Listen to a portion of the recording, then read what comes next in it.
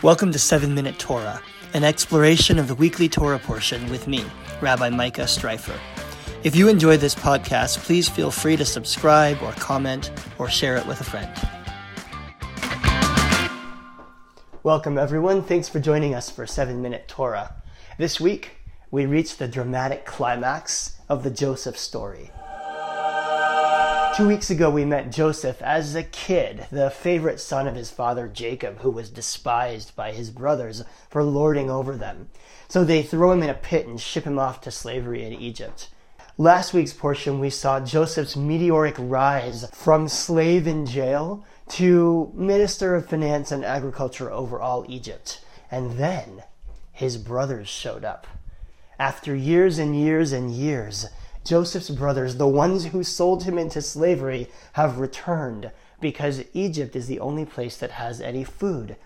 And Joseph just happens to be the guy who controls the distribution of that food. So Joseph's been messing with his brothers. He sends them home to get Benjamin, who's his full brother, the one he really wants to see. He keeps their brother Simon in jail to ensure that the others will come back. He alternates between lavishing good food and special treatment on them and accusing them of theft, either because he's trying to get revenge on them by scaring them, or because he's feeling so conflicted that he doesn't know what to do. And finally, as the brothers are leaving, he plants a silver goblet in Benjamin's pack so that it appears that Benjamin has stolen from Egypt. Now, this is possibly a ploy so that Joseph can throw Benjamin in jail and keep him here in Egypt and while he sends the rest of the brothers back. But what happens next changes the shape of the whole story, and that's where this week's Torah portion begins. Vayigash elav Yehuda. Judah steps forward to plead for Benjamin. The crux of Judah's argument sounds something like, if we go home without Benjamin, our father will be so heartbroken that he dies. So please, great sir, and remember he doesn't know it's Joseph he's talking to, please, great sir, keep me as a slave instead of him. Now Joseph might have been planning to just send the brothers away and keep Benjamin, but if that was his plan, it changes here and now. Joseph is so overwhelmed emotionally by Judah's response, by his sense of responsibility for their father and for their brother, that he can no longer contain himself. He orders all his servants and guards to leave the room, and he reveals himself to his brothers right then and there. Ani Yosef, ha'od avi chai, I am Joseph. Is my father still alive? It's an extraordinarily powerful moment in Torah, and it's a reminder that people can change. Relationships can be saved. Who's changed in this scenario? Well, in a sense, everybody. Judah shows by coming forward and arguing for Benjamin that he's matured, that he's changed, that he values family in a way that he didn't 20 years ago when he sold his brother into slavery. Joseph, by the same token, shows in this moment that he's ready to move on. He's ready to move past his anger and his resentment at his brothers for what they did to him, and that he wants them in his life. He wants to reconcile. He wants to save this relationship. So this parsha, Vayigash, is a powerful lesson about forgiveness, about what it takes to forgive. Have you ever been angry at somebody for something and thought to yourself, I just don't know if I can forget about this? Well, the parsha seems to have an answer to that. It says, don't think for a moment that Joseph has just forgotten about what his brothers did to him. How could he possibly? It was so grievous, and it has had such a profound effect on his life.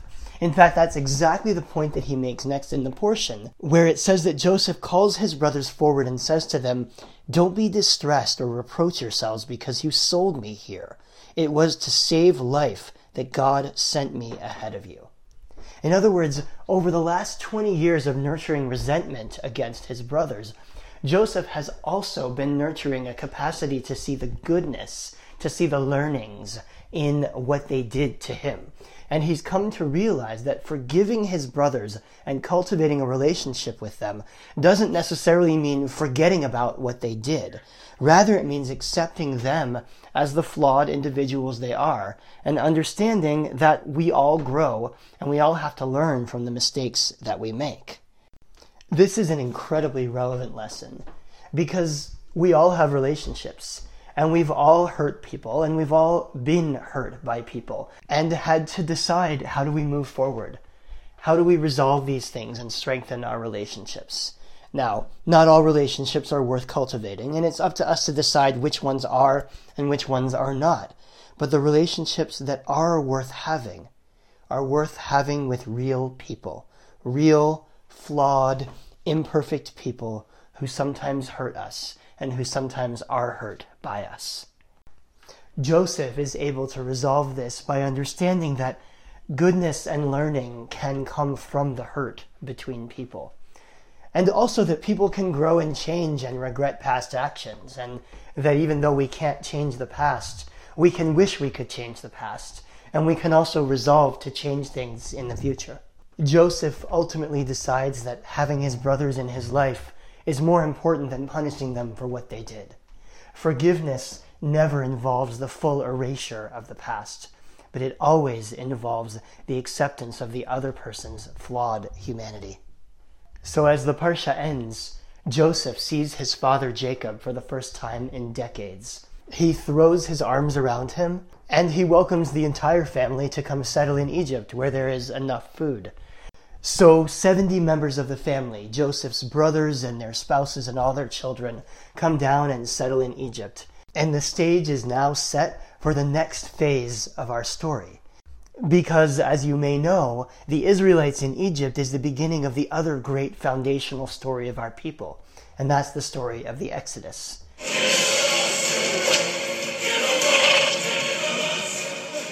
So stay tuned, and we'll see you next week. Thanks for listening. Thanks for listening to 7 Minute Torah. If you enjoyed this program, please leave a review or a comment, and please pass it on to a friend. You can also subscribe on iTunes, Spotify, Google Play, or wherever you listen to podcasts. Have a great week.